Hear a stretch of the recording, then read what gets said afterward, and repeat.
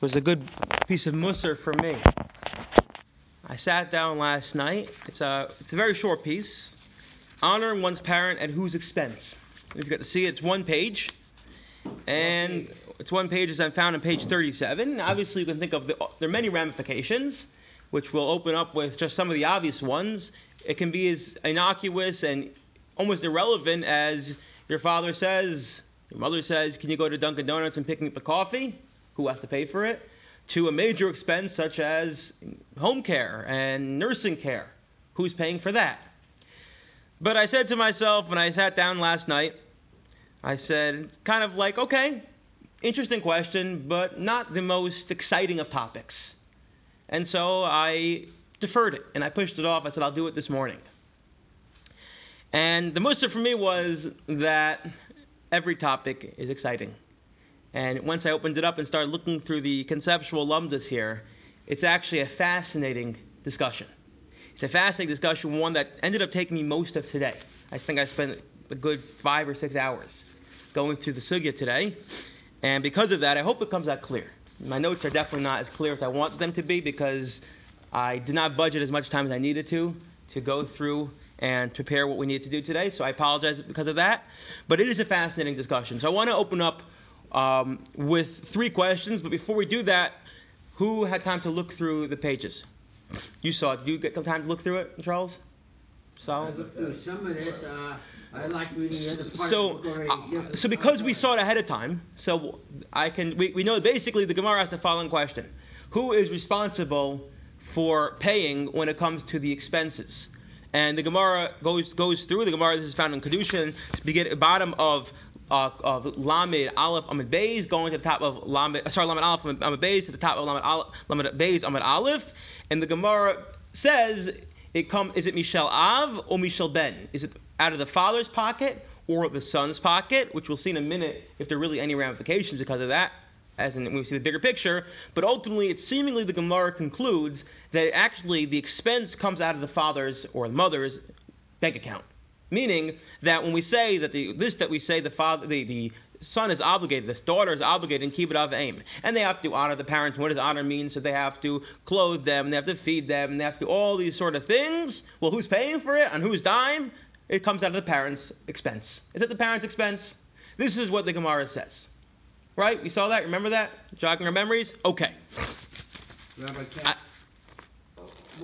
in our generation. So can I just explore this a little bit before we open for questions? Okay. So I want to ask 3 questions. Question number 1 is a very particular question. This came from the last week we discussed. There was a question from the Mishnah Kohen. It was a book I discovered, written all the Hilchos Kibbud Av V'Em. It's a very interesting work. So in back of it, he asked the following question: there was a man who had a firstborn son, and the way it works is that apparently al pi Kabbalah and accepted practice is that the grandfather always is the sandik. The minhag is the grandfather is the sandik for the first grandson. All was good and well until there's a knock on the door and a Sephardi gentleman walks in and says, being a sandik, as we all know, is a big skula for parnasa, I will give you $10,000 if you let me be the sandik for this boy. Okay, pretty good deal. Buy the sandik. Exactly, sandik got his parnasa already. No, he's offering the father, not the grandfather. So now the guy so let's use names. So we have Ruvain is the father. Reuben has a little son named let's use names a little bit easier. Yitzchak is the father. Yitzchak has a son named Yaakov. Yaakov's a little baby, and Avram is the grandfather, right? Avram's the grandfather.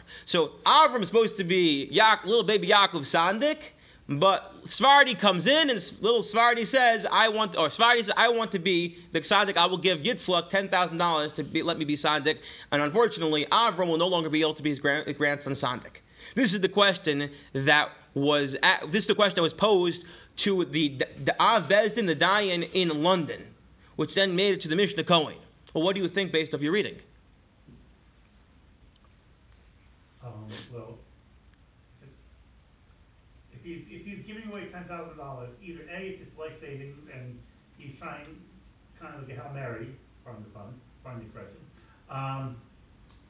to get more for nothing. He's using everything he's got to give Yitzchak the money, or he, either that or he already has this part enough, so it doesn't need it anymore. Which... No, but the question is Yitzchak allowed to tell his father, I'm sorry, Avram, you thought you were going to be the Sandik. It's accepted practice in our community that you're the Sandik. Kibbud Av is you're the Sandik. I'm sorry, you're no longer Sandik.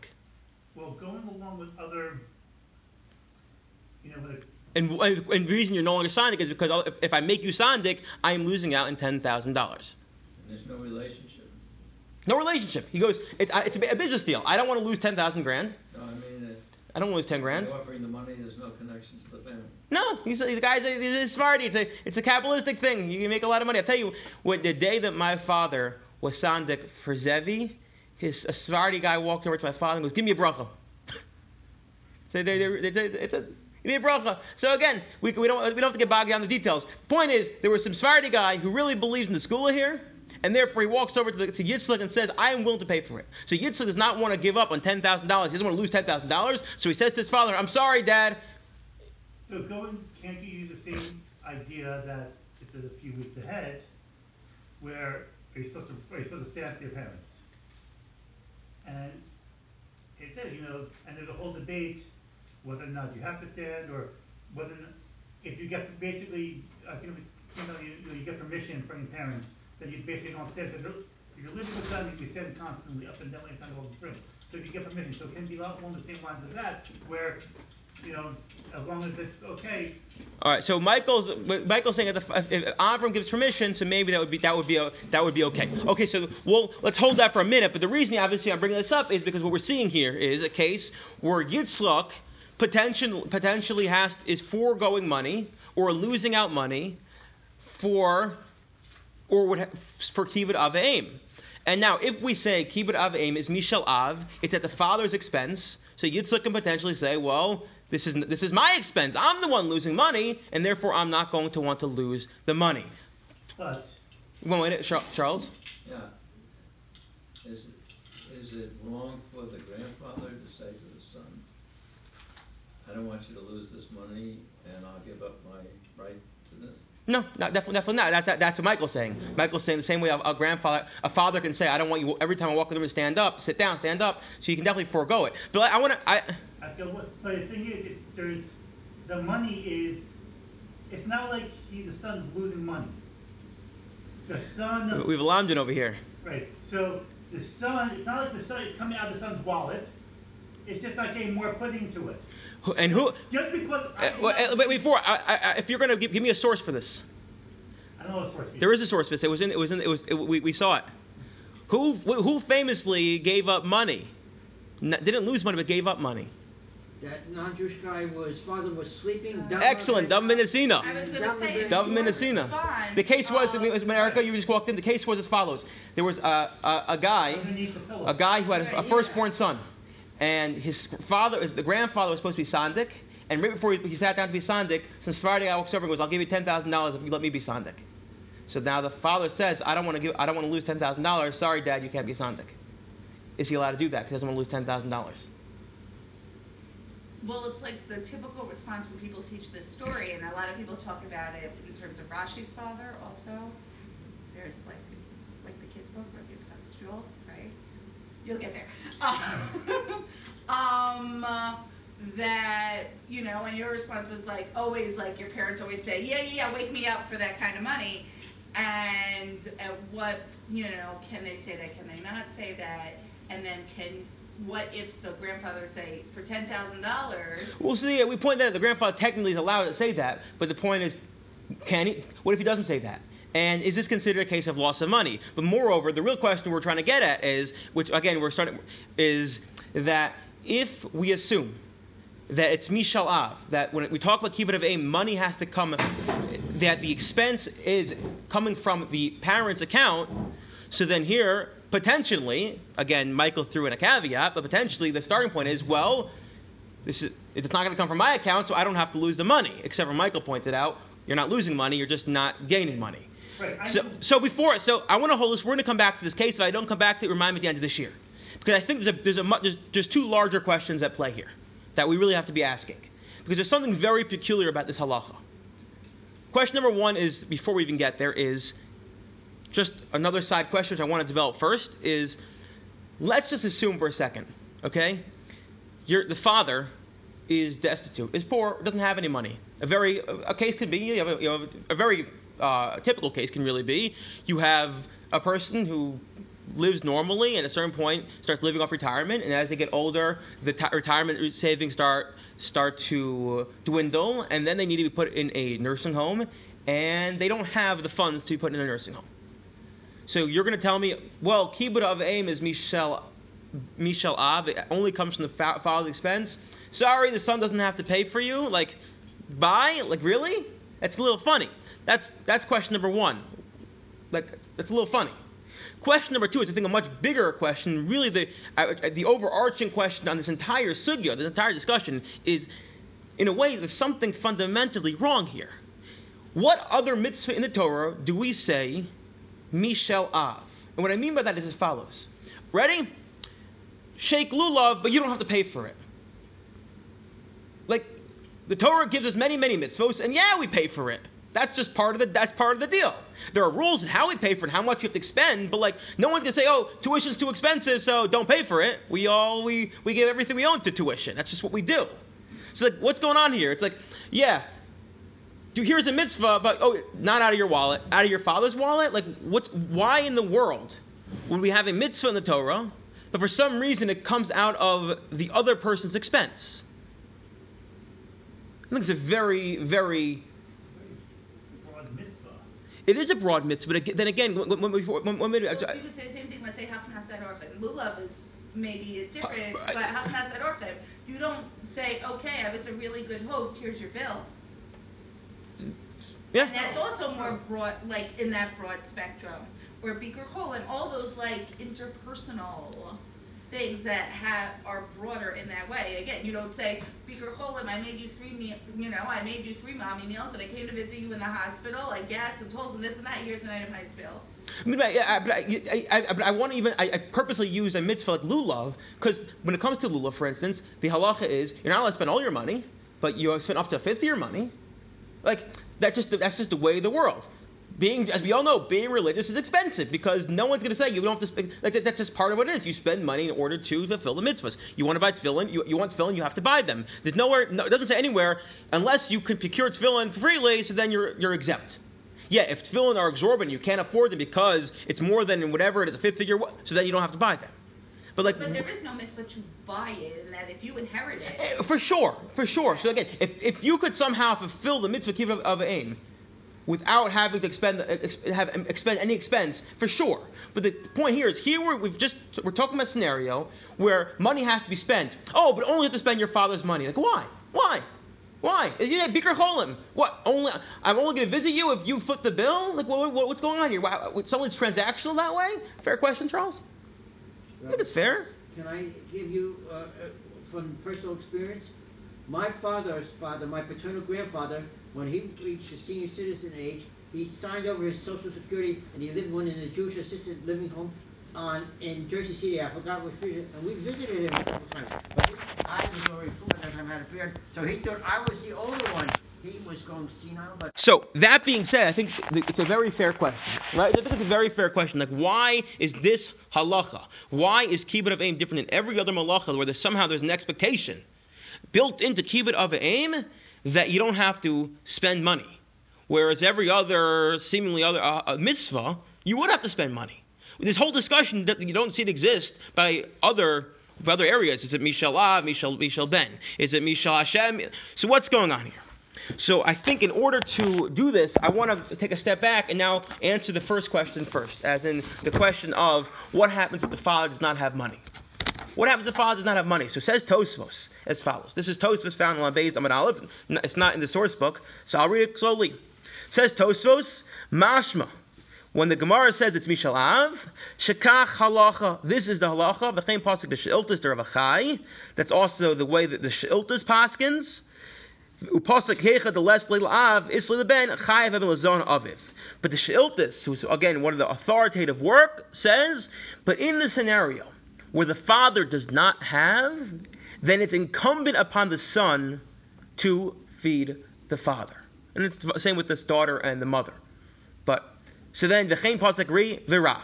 Dim ein la'av mamun v'abem yeshlo l'tzarach haben lefarnos mishalo. So he says explicitly, black on white, in the event that the father does not have, even though we say it's mishal av, it comes from the father, but the father does not have, then it's on the son and the daughter to pay for the father. Why is that? So if you read Tosfos, Tosfos says it's a little cryptic. But if you turn to the Rif, who was the Rif? Rabbeinu Alfasi. Rabbeinu Alfasi was, yes, Rabbeinu Alfasi, the grandfather, who was the grand Rebbe of the Rambam, one of the major Rishonim where our halacha comes from. The Rif says then even more explicitly than this. The Rif says, do you know why? Why is it incumbent upon the son for the father? Why? Listen to what he says. He says as follows. He says, "Vehecha the revuya haben va'av lesle here." And in the scenario where the son is wealthy, the son has money, the father doesn't. Kafinan le leben, we force the son. V'shakinim einei, and we take from the son b'toras. What's the next word? Tzedakah. Says the Rif and the Rambam and most of the Rishonim, the reason why the son has to pay for the father if the father doesn't have is not because of Kibbud Avim, but because it's tzedakah. I think that's very fascinating. That in the world of Kibbud Avim, so our requirement for our parents is that we're mechaber them, we do Kibbud Avim for them, as long as they can afford to pay for it. So long as they can afford to pay for it, so then we don't have to do Kibbud for them. Oh, but they need to live and survive, and we have money, so then we have an obligation towards them, but it's an obligation of one of tzedakah. Which is a fascinating idea, no? I thought there's a limit on tzedakah. Why does it not seem right? Because there's a higher responsibility to a parent than putting in a category of tzedakah. Or to... Seems like a distant kind of a connection. So it's interesting you say that. So I'll tell you two things. The Netziv, who has a commentary in the Shiltis, the Tzvi Yehuda or Berlin, he was actually a very fascinating figure. I think quite misunderstood historically, but not for now. So the Netziv, he asked the following question. He basically says that there's an obligation for a son to pay or sustain or support a parent when the parent cannot support themselves. Is it because of tzedakah, or is it also part of Kibbud Avim? Our question. So he says clearly the Rif and Tosfos, it's for tzedakah, but he finds other Rishonim. He doesn't quote the Ritva. Others quote the Ritva. I'm telling you, I probably read this Ritva today for over a half hour. It's 4 lines. Over and over again. I didn't see it in the Ritva. I'm not sure what I read wrong. I definitely read it wrong. I just kept on reading it. The Ritva seems to think it's an outgrowth of Kibbud Avim. Meaning to say that it's not a din of tzedakah, it's a din of Kibbud Avim. What would be the difference? What would be the difference if it's outgrowth of Kibbud Avim, outgrowth of tzedakah? Or whatever, lifestyle type. I think saying more simpler than that is as follows: the laws of tzedakah are governed by you only give what you can afford. Meaning, if you can't afford to give, you don't give. If you can afford to give a lot, then you give a lot. If you can afford to only give a little, you give a little. The laws of Kibbud Avim, however, if the laws of Kibbud Avim are the ones that engender an obligation to support your parents, so even if you own nothing, then you would be obligated to go and knock on doors and beg and request for money. You have to go solicit money. Meaning, there's no obligation to go and solicit money to give tzedakah. That's not the obligation. Is if you have money, you give tzedakah. Yes, everyone has an obligation once a year to give a pruta to tzedakah, give 25 cents to tzedakah. That we have. But other than that, there's no obligation to solicit funds for tzedakah. Tzedakah is when you have money, so you give. If there's an obligation that stems from the mitzvah of Kibbud Avim to support your parents, it's not coming from tzedakah, so then you would have to solicit funds in order to make sure your parents have money. So that would definitely be one nafka mina. Does that make sense? You following? Yeah. I know, I'm saying though, but what about lifestyle? Where, let's say you win the $900 million lottery. So your parents have a home and they're set up, they're normal people, whatever. Are you then required, and you go out and you buy yourself the Mega Million mansion, do you have to buy it for your parents? I actually have a different because they're not needing making presumption, they're not in need of tzedakah, but they're not living the same lavish lifestyle of the multi-millionaire. I have a different take on that. Similar to that. I think you have submitted to us. Let's go. Tzedakah, you have to feed them. They don't have the money. You give them, there's different. You can give them, kind of like veggies or whatever, just like minimal. You give them the porridge and food, and they're fed. You got them. They're giving them their clothes or whatever. They're very minimal. You've covered that. That's tzedakah. You've given them that. So I think by giving them the stage or giving them just a higher level, not even this whole lavish thing, but just a normal level, that's the Kibbud aim. Right. So well, it's right, lifestyle. So I'll tell you what, I think maybe I'll try to speak to all three of your comments. And that is, first of all, we're going to learn Hilchos Tzedakah. It's coming in a few units. I think it's towards the end of the book. My hope is that once we go through Hilchos Tzedakah, we're going to see Hilchos Tzedakah is not just a reciprocal charity, but it's actually a value that goes beyond just, again, reciprocal, that there's a hierarchical reciprocal, I have giving to you down below. I think there's much more to that. It's a way in which society functions. It's a way in which we create a more wholesome society. That's number one. But number two is as follows. Maybe this will help answer Charles's question. The Shulchan Aruch says, this is found in Reish Nun Aleph 251 Sif Gimel, that we all know probably the most famous law in Hilchot Tzedakah is that there's a hierarchy when it comes to Tzedakah, Aniya Ircha Kodem, that the people of your city come first, right? We're familiar with this law? Yes. What does that mean? Unclear. Because it's, again, even that, if there's someone who lives 10 miles away who desperately needs money, they're going to drop dead if they don't have money. And someone in your city who just needs a little bit, so then they probably take precedence. So there's, even within that, obviously, it can get it's complicated. However, since the Shulchan Aruch, we know it takes precedence over everything. Hanosin levanov ubnosov hagdolim shein chayav ben zonasem k'dei lilmod as b'nei Torah la'anik b'abonos derech yishera chinosim atanos la'ove v'hem tzrichen lahem harei zeh b'chlal tzedakah. First, the Shulchan Aruch says someone who gives their family money, that too is included in tzedakah. And for some reason, my notes got cut off.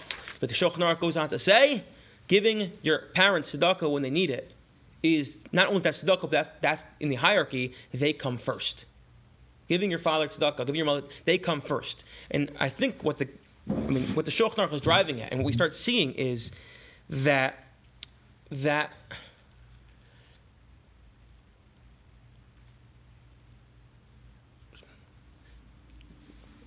I wish I had a language in front of me. But basically, I think what's driving it is that don't just think of it as distant, but like the nature of these concentric circles in terms of how we're giving it and the priorities is that they come first, trying to say like it's part of the way in which society is built, and it's part of how we it's almost built into how we have to look out for each other, and how we look out for each other, and what are the priorities we're going to have when we look out for each other.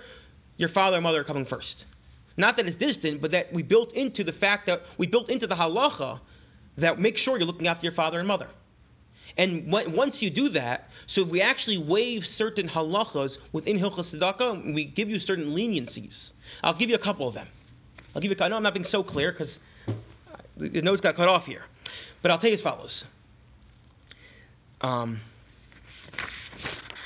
There's a halacha we learn out Gemara Eruvin discusses that when it comes to giving trumas and maestros, you're not supposed to give it all to one kohen. You're not supposed to give it all to one kohen. You're supposed to diversify, give it to multiple different kohanim. Spread the wealth. Give your tithes to different kohanim. And we also know that the laws of tzedakah, most of them are actually learnt out of parallel to Hilchos Kahuna. Therefore, when it comes to giving money away, you shouldn't all give it to one person, especially if they're in your family. Says the Badi HaShulchan, which is Faivel Cohen, he just passed away about a month ago. He wrote a very important work on Tzedakah. However, if it's your father or mother who need money, you can give them everything. There's a leniency, we waive this halacha about trying to diversify, give them everything. Why? Because they need it and they're your father and your mother. He says as well, again, he points out, someone else pointed out, when you're giving your parents money, just know, this is very important, you have to do it with great sensitivity. Now, whenever you give tzedakah, you give it sensitivity. When you give it to your parents, it has to be an extra level of sensitivity.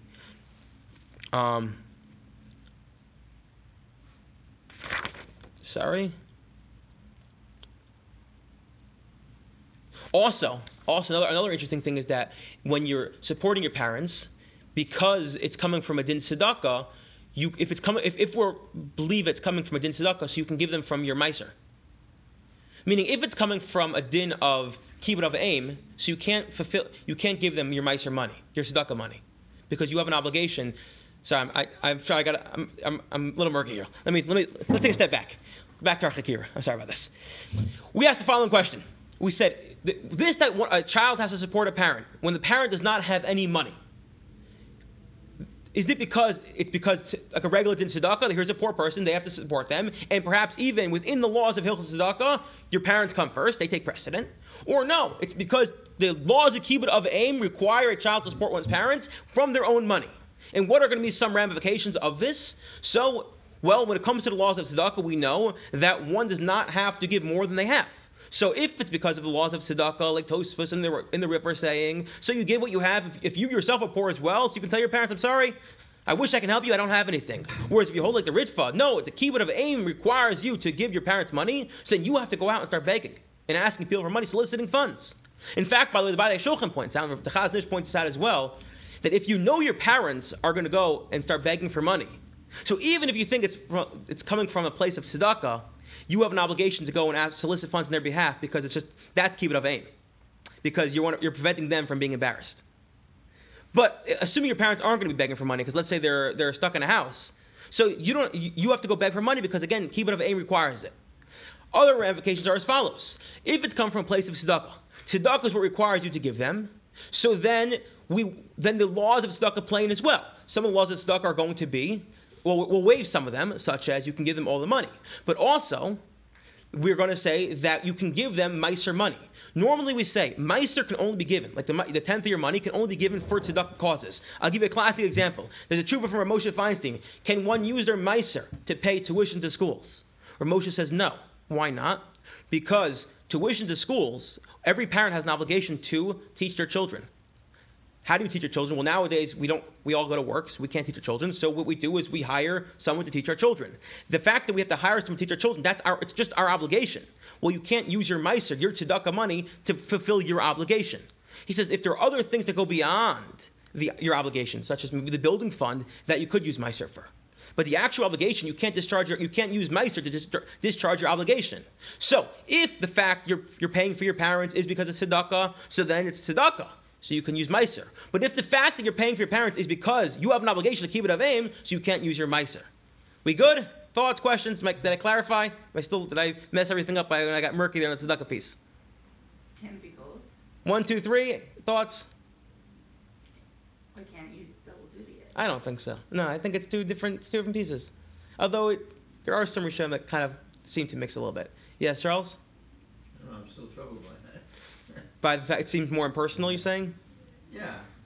I mean, you don't need to get a job to give tzedakah, which is, I would think you would need to get a job or a better job or work more hours to support your parents. I'm not talking about begging. But until what end? Until what end? To what end? I want to So you provide for the needs that need to be met. I'll tell you, one of the conversations that comes up in the law, I had a conversation with someone today about this, not a halacha l'maaseh, but in preparation for the shir. I called a senior rabbi in America, and I said, I'm sure you've gotten this question before. Elderly parent says, I want to come live with younger child. Younger child says, I can't have you in the house. I'll pay for you I'll even pay myself for you to go to a very nice assisted living nursing home. What do you do? It's the same question. To what end to keep it up aim go? How much do you have to upend your life? You look at the classical sources. It seems like the Tana, the Morah, let the mother step on the head. But like to what end you have to upend your family life? To what end you have to go start begging? And your life. But what if it's not healthy for your children? Again, these are all the questions right, that come up. Like if you have someone dealing with various mental whatever, and now it could be unhealthy, dangerous, whatever, for your young children. I didn't even talk about unhealthy and dangerous. I'm just saying these are all questions.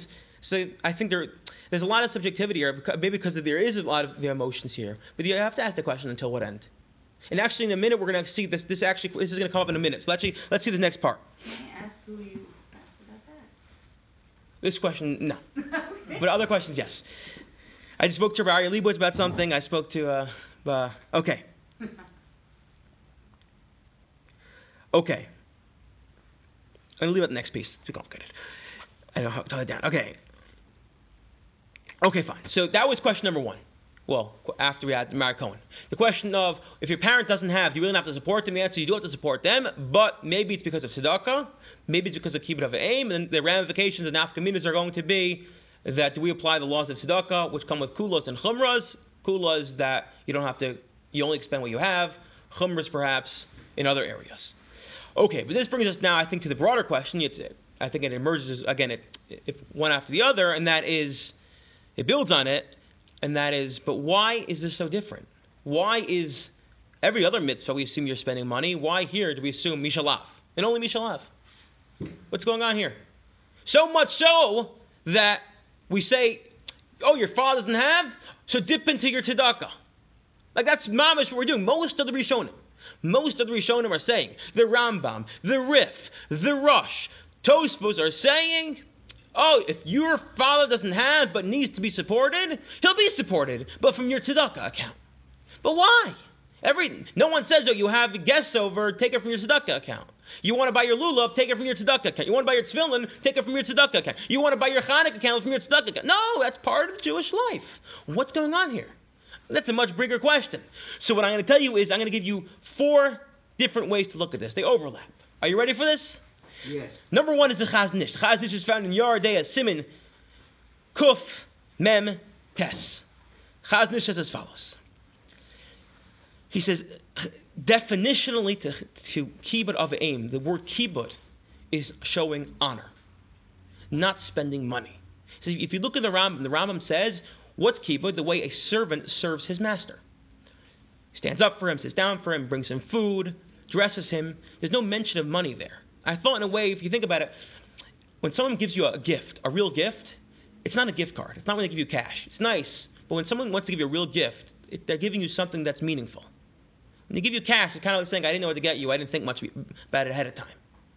To serve someone, to show someone respect, that's not coming through cash. It's coming through serving someone, actually serving someone. So what the Chazon Ish is saying is that when the Torah uses the word kibbud, it means showing respect. Not paying someone, but showing respect. And that's what definitional to the halacha is showing respect. So what the Chazon Ish is telling us is as follows. The same way, definitional to, let's say, the mitzvah of lulav is a palm branch and not an olive branch. Definitional to the mitzvah of kibbud of aim is doing an action, is serving your parent, not giving them money. And therefore, it's not about the money being spent, but it's about the way in which you're doing your action. So what the Chazon Ish is going to tell us, and I have it right here, so it's a rather short piece, but the Chazon Ish is telling us is, and again, he's making an assumption here that it's not about making your parent happy, but it's about serving your parent. But the Chazon Ish is telling us is about it's the kibbud of aim is about doing the favor for your parent. It's about serving your parent, not about the money that's being exchanged. And therefore, it's mishalav, because again, the money's it's a side point in this whole endeavor. Really, it's about the son, the daughter serving the parent. But isn't that still, like Erica says, about Ashmas Arfim or what Birkat Cholim? It's the same idea then. Your mitzvah is not, baking them bread or visiting or going over it. What is it? But it's not, making them this or bringing them this or bringing it. That's costing you money. That's the mitzvah is doing the act for them. So it's the same type of thing. So why does it have to be from your pocket then? In that case, why can't I give Erica a bill when I visit her in the hospital? So I wasn't sure about this point. I kind of spent a little time thinking about it. Again, I didn't have that much time, but I wonder if we don't use the word kibbud in those areas. I think he was kind of jumping the word kibbud and what it means to serve, the way the Rambam formulated it. But I'm going to give you 3 other ways to look at it. I won't give you those. One is Rabbi Feldman. He threw out an idea. I didn't love it, and he said as follows. This actually comes a little bit to the point I was making. This is where I got the answer I gave to Charles.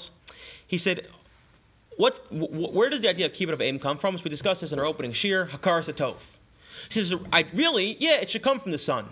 But what's going to happen, he says, you make the son pay for the parent, then how's the son ever going to live his own life? How is he going to raise his own family if he has to also pay for his parents? It's not tenable to have a son struggle to pay for his parents and then also struggle to pay for himself.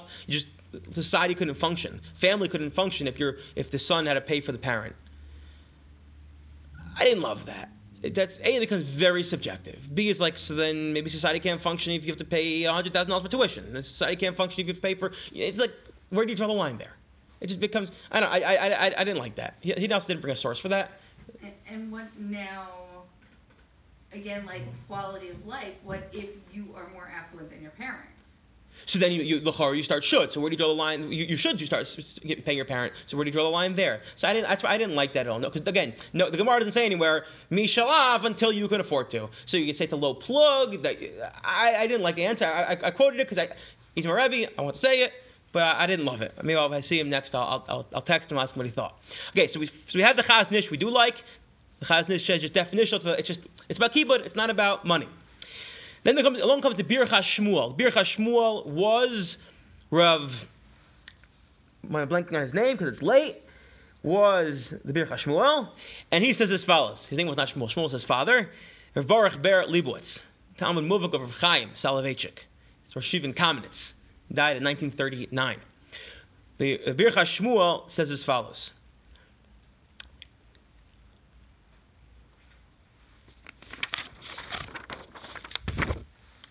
Is that it's unlike the Chaz Nish, who said that it's definitional to the mitzvah that there's no money involved. He said it's a kula. He says if you look at the other or most other mitzvos being adam lechavero, it's not about money having to be spent. It's not about money having to be spent. He says as follows: that most of the time when the Torah talks about having to spend a chomesh or less than a chomesh, having to spend money, you have to buy a lulav. You have to buy things. But when it comes to being adam lechavero, the Torah does not require you to spend money. Sometimes money has to be spent. But he gives an example that follows. Hashavas Haveda. If I'm walking down the road and I find Michael's wallet, and the only way to get it to Michael would be to put it in the mail, and I'm too lazy to walk down and put it in your mailbox, put it in the mail and ship it to him, technically I don't have an obligation to spend my own money to send it to him. It would be a nice thing to do, and then you'd have to reimburse me, but I don't technically have to spend my own money in order to return your lost object. Because when it comes to mitzvos, being adam lechavero, I don't have to spend money. And therefore says the Birchas Shmuel, in our case here of a kibbud of the aim, because it's between father and son, daughter and mother, it's been adam lechavero, therefore there's no need to spend the money. So that's the reason why it's bishalav. So money has to be spent, you want to get to your father, then the father has to spend it. That's what the Birchas Shmuel says. What world is he living in where the Ben Adam L'Chavero doesn't pragmatically cost money? That's not that awesome. You're hosting people, you are spending money. Bigger home, you're going to visit them. It costs money. All these things cost money, and not that we begrudge it necessarily, but that's pretty. Well, you can host people in your house without giving them food, I guess, technically. But whereas kibbud of aim, there's a requirement to feed the father and clothe the father. But at a certain point, but pragmatic. I thought you were going to ask a different question. But that's not how we do these mitzvot. It's not how, but again, the actual requirement is. I thought you were going to ask a different question. What question did you ask? Well, what type of mitzvah is kibbud of aim? Well, that's what I was going at, but it's not being adam lechavero. It's been on the makom, right? Right. So that's what I was thinking. So listen to this. In the shiur of Yaakov Moshe Shurkin, who's the father of Michal Shurkin, listen to what he says. This is unbelievable. He says as follows.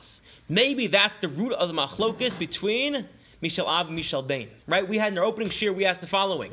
Is kibbud of aim, ben al l'makom, ben al, were you there, opening shiur? Ben al l'makom, ben al l'chavero. Because on the one hand, it's between father and son, mother and daughter. It's between man and man. On the other hand, it's found on the right side of Seres Dibros. So it was very unclear what side it is on, and we talked about how, in a way, it's between man and man, but it's about man connecting to God. We had a whole beautiful share about it. Says Rav Yaakov Moshe Shurkin. According to what's the root of the machlokas in the Gemara that we saw today between Mishal Av, Mishal Ben. According to the opinion, it says it's Mishal Ben. It comes from the son's account because he thinks it's bin Adam L'Makom. It's bin Adam L'Makom. And therefore, it's between man and God, you have to spend your own money. Whereas according to the opinion that says Mishal Av, is coming your father's account, he holds Ben Am L'Chavero. That's a brilliant idea. No? You don't like it? I don't like it at all. I thought it was a brilliant idea. Okay. Let's do two nafkamiyas for this. And then we'll go back to our opening question and try to bring it all together with some practical things. You still with me, Charles? Wait, so if it's been a double makom, the child pays. He's saying at the root of the machlokus in the Gemara, the opinion that says it's been Adam, says it's from the child, it's because he told it's been Olam Makom. So this is where it gets fun. So again, if you what would be a nafkamiyah? What would be your ramification? If you according to the Chazon Ish again, the Chazon Ish is saying that the mitzvah doesn't require you to spend money because it's not about money. It's about you serving. The Bir Chashmuel is saying no. Just in general, generally mitzvahs between adam l'chaver, between man and man, don't require you to spend money. You could if you want, but they don't require you to spend money. So what would be some differences? So one might be what we call lifnim mishuras hadin. Can you go beyond the letter of the law? Well, according to the Bir Chashmuel, you want to host people at your house, right? That would be an example. You want to go and spend money? Sure. You don't have to. There's no requirement to, but you want to. Be my guest. Go spend money. Go spend your money. Go and pay your father's bills. It's part of Kibbud of Aim. Or the Chazon Ish might say, no, it's just not part of the. It's a nice thing to do, but they're not part of the mitzvah Kibbud of Aim to spend money. Money does not get involved in Kibbud. It's like shaking an olive branch. It's not the mitzvah. It's a mitzvah tzedakah. It's a mitzvah of chesed. It's just not a mitzvah Kibbud of Aim. Kibbud equals serving. Kibbud does not equal money. So that would be the difference between the two of them. Another one might be, however, what if? No, we'll leave it at that. We'll leave it at that for now. So that would be a difference between the two. Any thoughts, comments, questions? Too complicated? Taking it in. Okay, so let's do a quick review, then we'll go back to our original question. So serving would theoretically mean you have to do it yourself? Yes. So what if, whereas the money, can you hire your parents a butler? Maybe. But would that be like the nafkamina is I can't hire someone to do it for me. I have to pragmatically go and do it myself, even if I had the money to do so.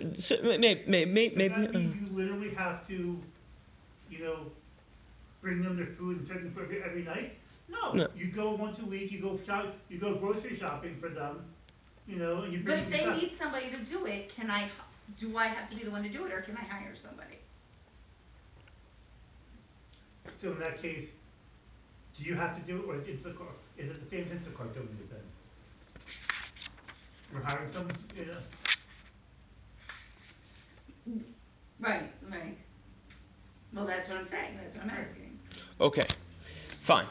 So let's just do a quick review of this last piece. So we asked the question. I think it's a very powerful question. The question is, why is Kibbud of Aim different than any other mitzvah where it's Mishal Av? No, most mitzvahs you have to pay yourself. The Chazon Ish says because definition of the Kibbud of Aim, the mitzvah was kibbud, serving, doing things that were through kavod, through showing acts of I am being mechabed you, I'm showing respect to you, not money. Bir Chashmuel says no, because it's a mitzvah that's been adam l'chavero. Mitzvah's been adam l'chavero. We don't require you to spend money. You could if you want, but we don't require you to spend money. That would be the answer in concise. Fine. So now this brings us back to our original question of the Mishnas Kohen.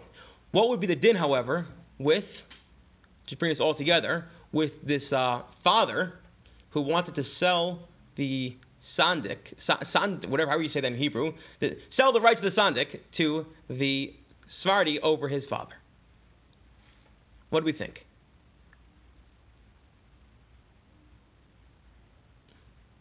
Depends on, first of all, whose views you're following. Ask the father. Tell the father this is the situation. Okay. That's the easy part. It depends on, the father may be perfectly, as we said before, if the grandfather is okay with this, Right. he recognizes that his son gets benefit from it. I mean, it's a two-way street. It's not, semantics, it's not losing the money, but he is losing money because he has the opportunity to have $10,000 that he wouldn't have otherwise. The He's not losing $10,000. recognizes it. Michael, we should go to that book from, the man was a speaker here a couple of weeks ago, Rabbi Shechter. He says he wrote a book about bridging the gap between Ashkenaz and Sephardic medium, because he's Well, the does rough that make a Sephardic difference, medium. Ashkenaz? They're minority over here. So, Well, but also, doesn't, like, at what point would the amount make a difference? Saying, okay, So that's a very fair question. You're all. $20. So I'll tell you interestingly. Whereas if I said $1 million, everyone would say, yeah, whatever, $1 million. I'll tell you, I'm going for this it. the Mari Cohen brings up all these points. Ready? I'll tell you what he says. First of all, there was the Ran at the end of the sources we saw. The Ran pointed out there's a difference. The Ran asked, based on what we said today, it comes Mishal Af. Why does it come Mishal Av? Does it come Mishal Ben? So that we saw we had our whole lumdus today because, again, money's not involved, etc., etc., etc. And we also saw today that even if the father doesn't have, but the son has to give because of tzedakah, fine. End of the day, it comes Mishal Av. So then what's the story of David and Nesina? Why does the son have to lose out? And the answer the Ran gives is because either the tsar, that it was going to cost his father pain to wake him up, and that's not about the son losing out, and that's what the father's pain, or because there's a difference between, as Michael pointed out earlier, losing money versus losing a potential gain. That we all know. The difference between if I go and I mug you and now your bank account goes down versus I board up your shop and you can't go to work that day and you lose $100. Okay, this nothing better comes to in Hilchos Chol HaMoed. The difference between when you can go to work, when you can't go to work. Okay, so says the Mishnah Cohen as follows. On the one hand, this case seems like the classic case of Dov Menetzina. That here is the son. He's going to lose out $10,000, but he's not going to lose $10,000. He's losing out the potential $10,000, and therefore it should go to his father. However, like you all said, if the father is happy that his son is getting $10,000, then the father can waive his rights. But here's the condition: the son has to make it clear to everyone in the audience that the father waived his rights. Because otherwise, what's everyone going to think? Well, what's wrong with the father? What's wrong with the relationship? That was a very clever thought on a thought process. That you want to save the covet there. And then he says something which is what? But then aren't you embarrassing? I was going to say that. You're embarrassing the Sephardi. Well, the Sephardi, the wealthy Sephardi. He wants the bracha, you know. Well, but it depends on why. It might say, oh yeah, I was paid for this kibbud, like. Right, so you find a way around it. Okay, fine. And then lastly, he says as follows, and this is, Erica started, I think you were saying, or he started to say, he says as follows. However, if the Yitzchak, the father, is in such a debt, so then you can potentially say that the loss of $10,000, or the loss of $10,000 is actually considered a loss of money. So this is something that comes from Hilchos Chol HaMoed as well. Again, it's hard to quantify, and each case has to be judged separately. But although there are times that we see the Quran says simply losing out a potential profit is nothing, but sometimes losing out a potential profit, in of itself is significant enough to say it's actually the loss of real money because you're losing out what could be, and you're in such debt, whatever it may be, and therefore he says if that's the situation, then you can say your father, Mishalav, that if Kibbud then comes from you, I'm the one losing out, and therefore now I can say, sorry father, wait till the next kid. It's now going to go to the Sephardi. Okay, I hope this was exciting. I hope it was clear. I'm sorry there are a couple points here where it wasn't as clear as I hoped it would be.